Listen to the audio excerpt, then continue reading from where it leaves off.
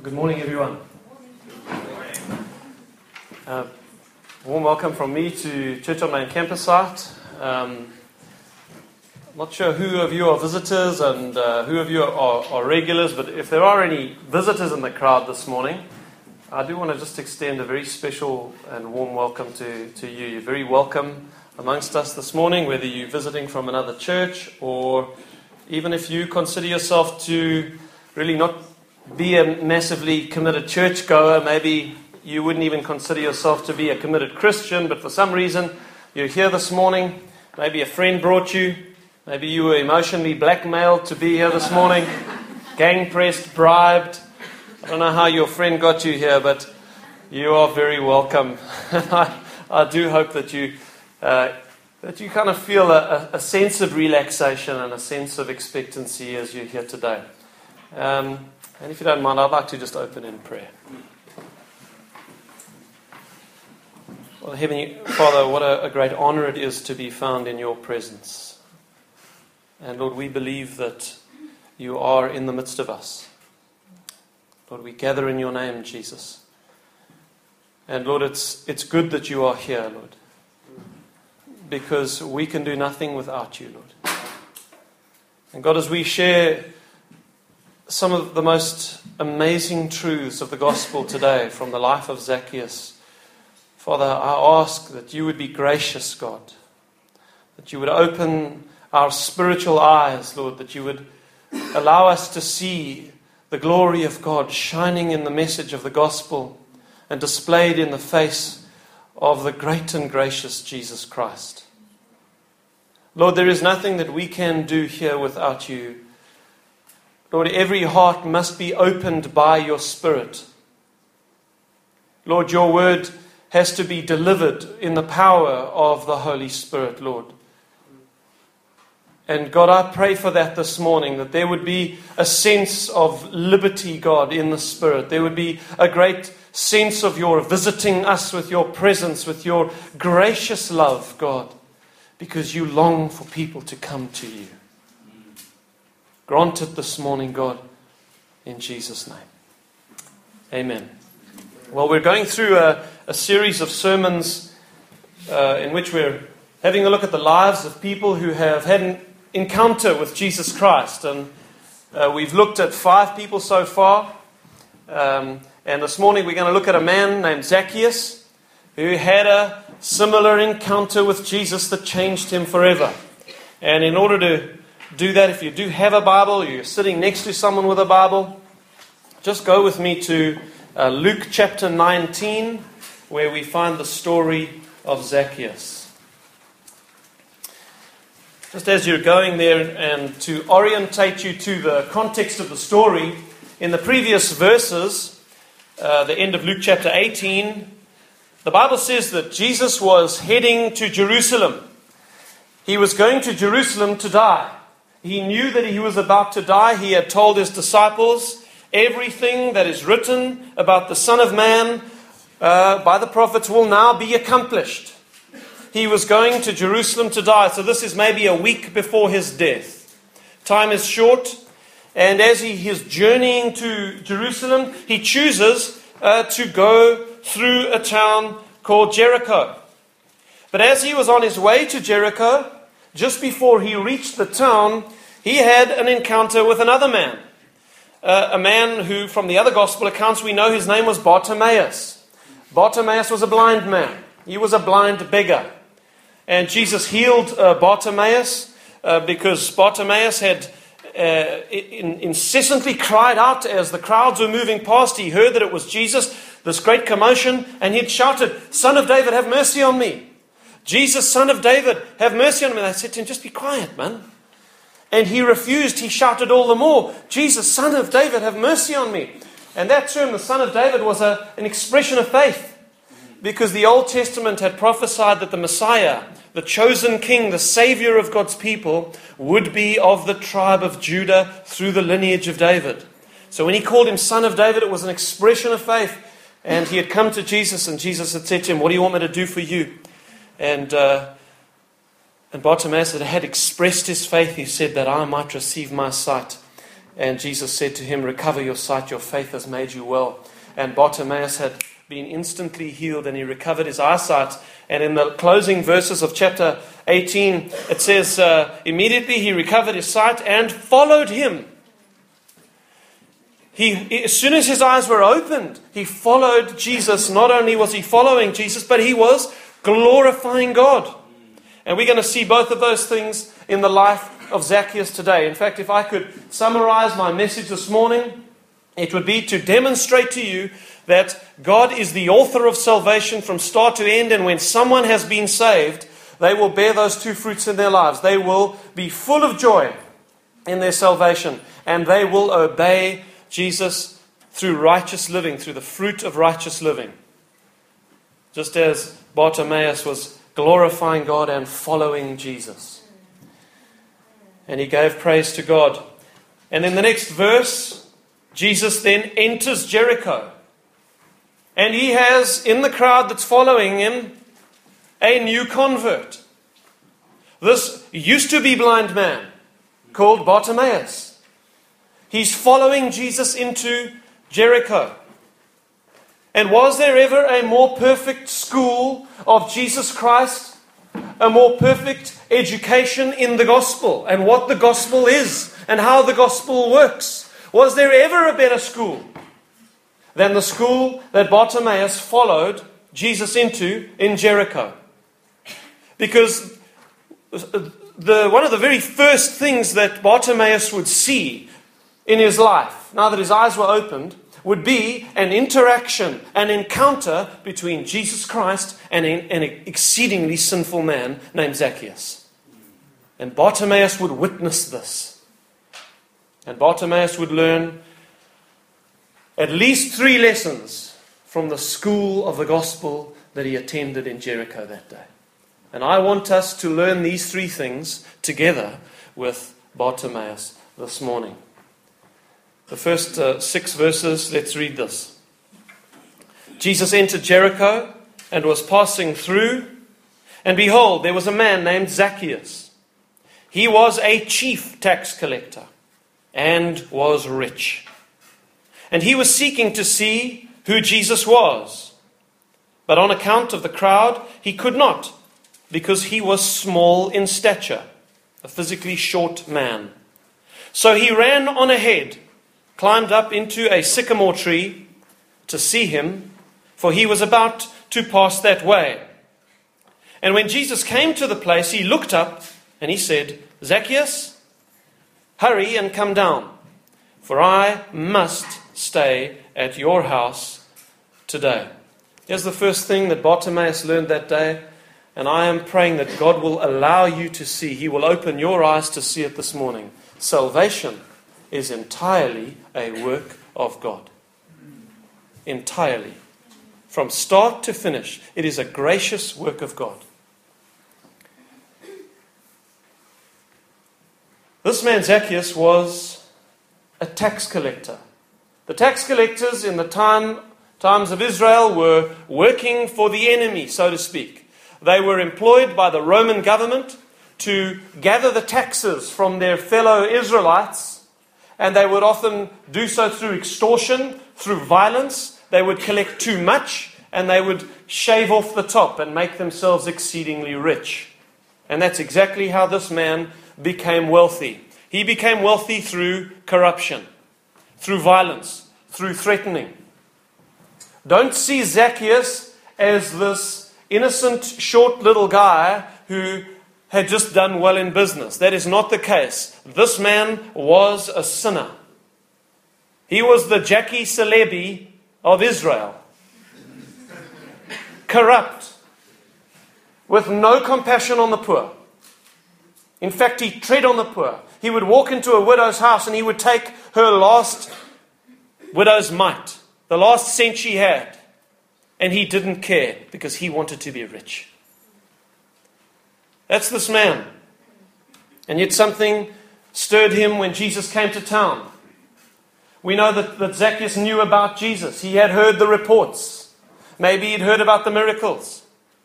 And when he heard that Jesus was coming into Jericho, something in him stirred him to come and see this man? Maybe it was simply curiosity. He wanted to see what this man looked like. This man who could raise the dead. This man who opened the eyes of those who were blind. What did he look like? If you are here this morning out of curiosity, what happens at this church? Why are these people so excited? That's okay. Because you might just find yourself like Zacchaeus sitting in a tree this morning and suddenly you hear your voice spoken by the Son of God. Come down. I must come to your house today. In John chapter 17, Jesus is praying the high priestly prayer just before his death. And in the first 3 verses, he said this: Father, the hour has come. Glorify your Son, that the Son may glorify you. Since you have given him authority over all flesh, now listen, to give eternal life to all whom you have given to him. There is a great mystery in the gospel that our minds will never fully comprehend. That before time even began, before time itself was created, and be under no illusions, time is a creature of God. Eternity past, the present, and eternity into the future were created by God. They sit at his feet. He does with them as he wills. They're all one to him. When he issues a decree, he decreed all of history in a moment. And part of that decree was this: within the Trinity itself, before time even began, there was a great transaction that took place. In terms of that transaction, the Father made a covenant with the Son. And in terms of that covenant, the Father agreed, out of the mass of human beings whom he would create, who would fall into sin, out of that mass of fallen humanity, he would take a group of those people who the Bible calls his elect, and he gave them to his Son as a love gift. And in terms of that covenant the Father made with the Son said, I will go in time, in human history, and I will be born into a human body, and I will go and pay for their sins.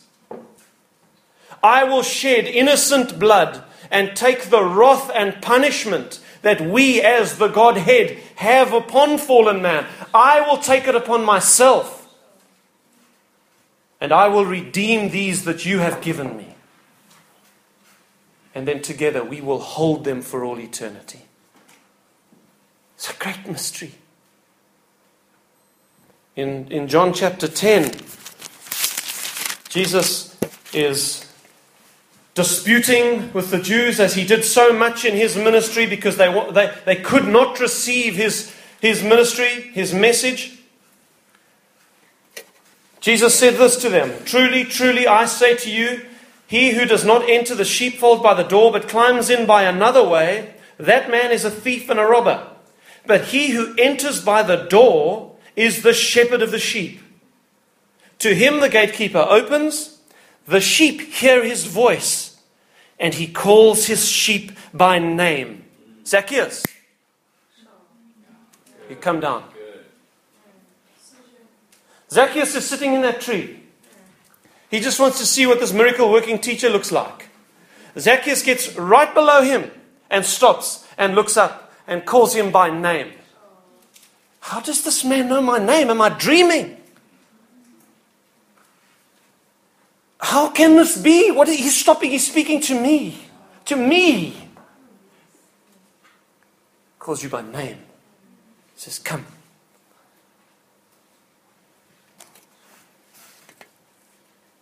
And he leads them out. When he has brought out all his own.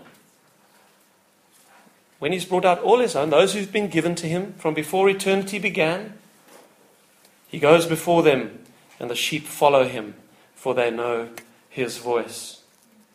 You skip down to verse 14 there. You don't have to go there. It says, Jesus continued, I am the good shepherd. I know my own, and my own know me. There is the strange recognition that happens between Jesus and those who've been given to him. Just as the Father knows me and I know the Father. And I lay down my life for who? For the sheep. For those who've been given to me. And I have other sheep that are not of this fold, not of the Jewish nation. I have other sheep of the Gentile nations that I must bring them also. I must bring them in. Why? Because that's the reason I've come. I have come to bring in those who've been given to me, and I will bring in every single one of them. Zacchaeus, I must come to your house today. I must come to your house, Zacchaeus, because you have been given to me by the Father. You are my sheep. You wonder why, Zacchaeus, you felt like you had to run ahead of the crowd. You wonder why you felt this compulsion to climb a tree to see who I was. Folks, rich, corrupt, sinful, Jewish, wealthy businessmen do not climb trees. When last did you see an Investec banker climbing a tree? Zacchaeus, why do you feel such a compulsion to see me? You know why, Zacchaeus? Because you were given to me before eternity began. And the sheep hear the voice of the shepherd and they come to him. This is a great mystery, folks. But this is what the Bible teaches about salvation. It is entirely of God. He says, I'm the good shepherd. I know him by my own, just as the Father knows me. I know the Father. I lay down my life for the sheep. I have other sheep. I'll bring them in, and they will listen to my voice. So there will be one flock and one shepherd, said Jesus. Then further down, verse 24, Jesus said this. The Jews were now assailing him. You know, this doctrine of election, of predestination, it causes such massive controversy because it is so offensive to the mind of man. We don't want to think that we have absolutely no power of our own. We want to think that it is some kind of good decision that I took that made me a Christian. It's offensive to us that God says, I save whom I will. So they are now attacking him. They said to him, if you are the Messiah, how long will you keep us in suspense? If you're the Christ, tell us plainly. Jesus said to them, I told you. And you don't believe. The works that I do in my Father's name, they bear witness about me, but you do not believe. Why don't they believe? Because you are not among my sheep. Notice it's not the other way around. It's not, you're not among my sheep because you don't believe. No, you don't believe because you're not one of my sheep. It hasn't been given to you to believe. My sheep hear my voice, and I know them, and they follow me. And I give them eternal life, and they will never perish, and no one will snatch them out of my hand. My sheep hear my voice. 15 years ago, I was found in a church like this, having felt a deep conviction about the Lord and about my disobedience and about my exceedingly sinful life that I was living. For a number of years, I knew that this Jesus was the Savior. I knew it, and yet I refused to come. I hardened myself in sin, and yet He never gave up. And through the contrivings of a sovereign God, of a God who works through providence, I found myself in a church, and there was a man preaching the gospel as boldly as I'd ever heard a man preach the gospel before. I'd never heard impassioned preaching like that. It was in the Baxter Theatre. We were sitting on the stairs. The place was absolutely packed. There was not a seat in the room. And this man is preaching on the book of James. I still remember it, saying, faith without works is dead. Don't claim you're a Christian and live another way. And that's exactly the way I always lived my life. Yeah, I'm a Christian, but I lived like every other student on the campus. And I felt deeply convicted that night. And as that man preached, He at the end of his message, he asked everyone to close their eyes, and he said, if you feel the drawing of God this morning, you need to respond to the gospel. And the only way I can describe this to you is I had a spiritual experience that night. I'm sitting in this auditorium, my eyes are closed, and for 40 minutes I had felt like this man was preaching to me. It wasn't just that it was relevant to me, it was that I felt I was the person in that room that night to whom that man had been sent. And as I closed my eyes and as he began to speak about commitment to Christ, I felt as if the entire room went dark. And I felt a spotlight from heaven shine down upon me. And I felt an incredible presence. I felt an acceptance. I felt a love. I felt a power. And yet I felt a holiness and a worthlessness in my sin that I had never experienced before. An incredibly intense spiritual experience. As I sat there and this beam of light, this shaft of light was burning upon me from heaven. And in my spirit, as loudly as you can hear a voice that doesn't speak audibly, I heard the Lord say this to me: Stephen, come home tonight. Come home tonight. Enough running from me. Enough of this now. You are mine. Now come. I heard the voice of my shepherd. A strange recognition. And I came down out of that tree and I followed him. This is why in the book of Ephesians, Paul says this. He says, "Blessed be the God and Father of our Lord Jesus Christ, who has blessed us in Christ with every spiritual blessing in the heavenly places." Now listen to this. "Even as He chose us in Him before the foundation of the world, that we should be holy and blameless before Him. In love, He predestined us for adoption as sons through Jesus Christ, according to the purpose of my will? No, according to the purpose of His will, to the praise of His glorious grace." Folks, that's why grace is so amazing. Because you don't deserve it. Even the faith that we express to be saved is a gift of God. For by grace you've been saved. Through faith, and that is not of yourself. It's the gift of God, not of works, lest anyone should boast. You know, we can try to avoid this doctrine. But the truth of it is, the story of Zacchaeus, why is it in the Bible? The Bible says that Jesus did so many good works and He healed so many people and He taught so many things that if books were written containing it all, the world itself could not contain the books that would be written. That's the words that are used of Him. Why does the Holy Spirit select this story and put it into the Gospels? Because it is demonstrating that salvation is entirely of God. He stops.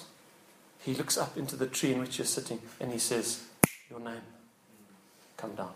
I must come to your house today."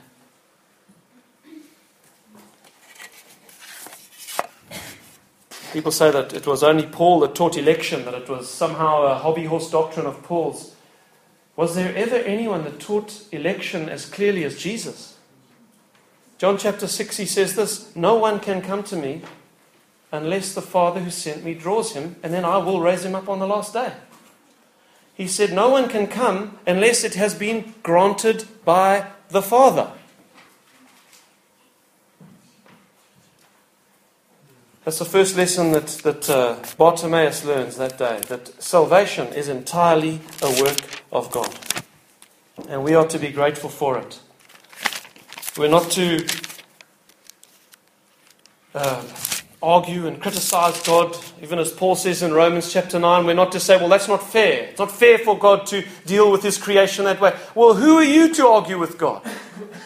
We are not the standard of justice. There is no external standard by which God can be judged. He is the standard of justice. If He says this is just and this is holy and this is true, we are to bow before Him and say, yes, God Almighty, true and righteous are your ways. Second thing that Zacchaeus learns if we read verse 7. Where are we? Luke 18. Luke 19. And when they saw it, they grumbled. They said, he's gone to be the house of a sinner.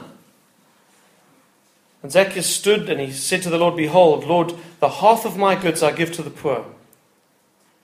So he came down with joy, the Bible says, praising God. There is a great sense of joy that should accompany us when we are saved. That whole first chapter of Ephesians, Paul says that this doctrine of God setting His love upon you in eternity past and saying, I will love you, I will save you, and I will inescapably keep you for the day of salvation. You will not lose your salvation. You will not stumble or fall away, because I will hold you and no one is able to steal you out of my hands. I will save my sheep, he says. That is supposed to give us a great sense of joy when we bow our knees at the sovereignty of God. You know why? Because if it was up to me to keep my salvation, there's no ways I could do it. As much as I couldn't earn my salvation or kind of work up the faith and obedience it required to become a Christian, I couldn't stay the course for a life of faithfulness to God. It is entirely of the grace of God. And yet we thank God, you know, this group, this elect that the Bible talks about, how big is it? Well, the book of Revelation says it's a number beyond counting. From every tribe, tongue, nation, and people. Beyond number. And what's the song they sing in Revelation? You go and read it. Salvation belongs to our God. So that's the second thing. That this doctrine is difficult to receive, but it brings joy to those who've been saved by it. Because if you're honest, for those of you who are believers here, and you look back to the moment when you gave your life to the Lord, you will be honest enough to tell me this morning that actually it had nothing to do with you. I mean, that's your testimony, isn't it? Third lesson. The fruit of salvation is good. Let's read from verse 7. And when they saw it, they all grumbled. He has gone in to be the guest of a man who is a sinner, they said. And Zacchaeus stood and he said before the Lord, behold, this man standing before all of the fellow tax collectors, before all of those who were his previous companions in a sinful life, and all those who were now judging him. He's gone in to be the guest of a sinner. He stood before them all, and he was willing to give testimony to his faith in Christ. And he says, I give half my goods to the poor, and if I have defrauded anyone of anything, I restore it fourfold. And Jesus said to him, today salvation has come to this house, since he also is a son of Abraham. For the Son of Man came to seek and to save that which was lost. Now I want to ask you this morning, do you see the fruit of salvation in your life? For many years I claimed to be a Christian. Thought I was. Even wore a cross around my neck for a number of years while I was at school. But was there any fruit of salvation in my life? And there's two fruits we see in the life of Zacchaeus. Number one, he's not afraid to own Jesus Christ publicly before all his friends. Is there a boldness about your faith? Is there a willingness to own Christ before people? We were at a dinner party the other night with some of the kids' parents from our school, and there's two parents that are exceedingly wealthy people. And my wife was talking to this man's wife, and she began to tell my wife how her childhood had been so difficult. Halfway through the conversation, she said to my wife, I don't know why I'm opening up to you like this. She said, my father was a sinful man. He was into some terrible things.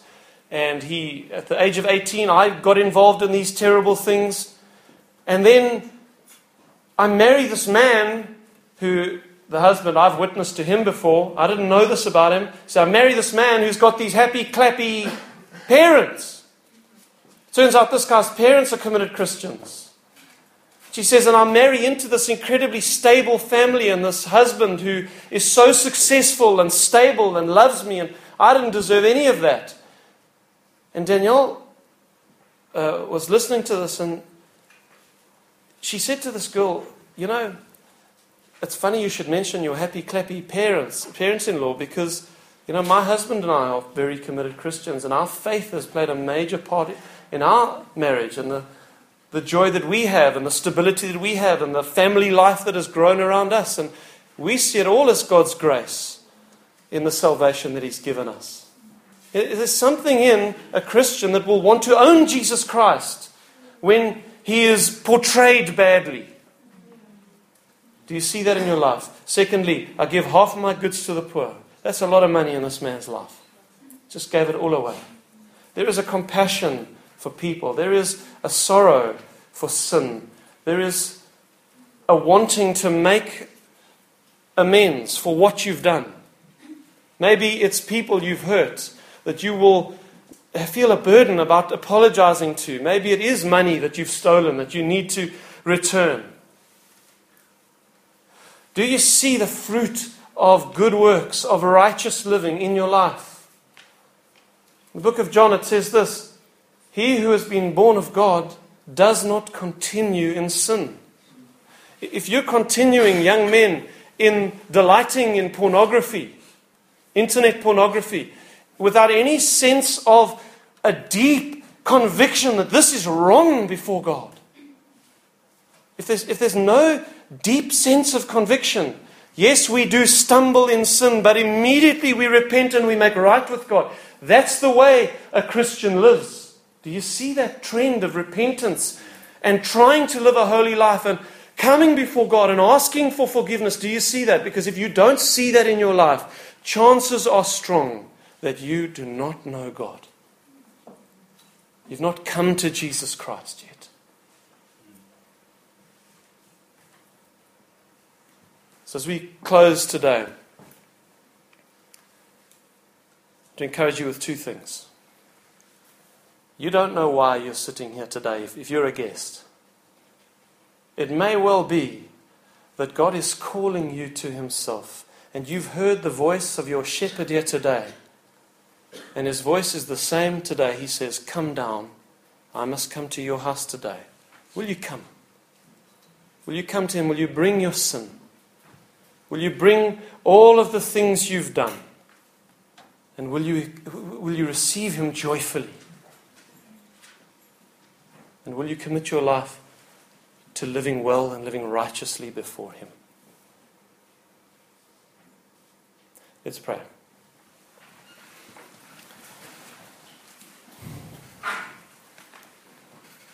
Heavenly Father, I am convinced of this one thing, Lord. That unless a man be born again, he cannot even see the kingdom of heaven.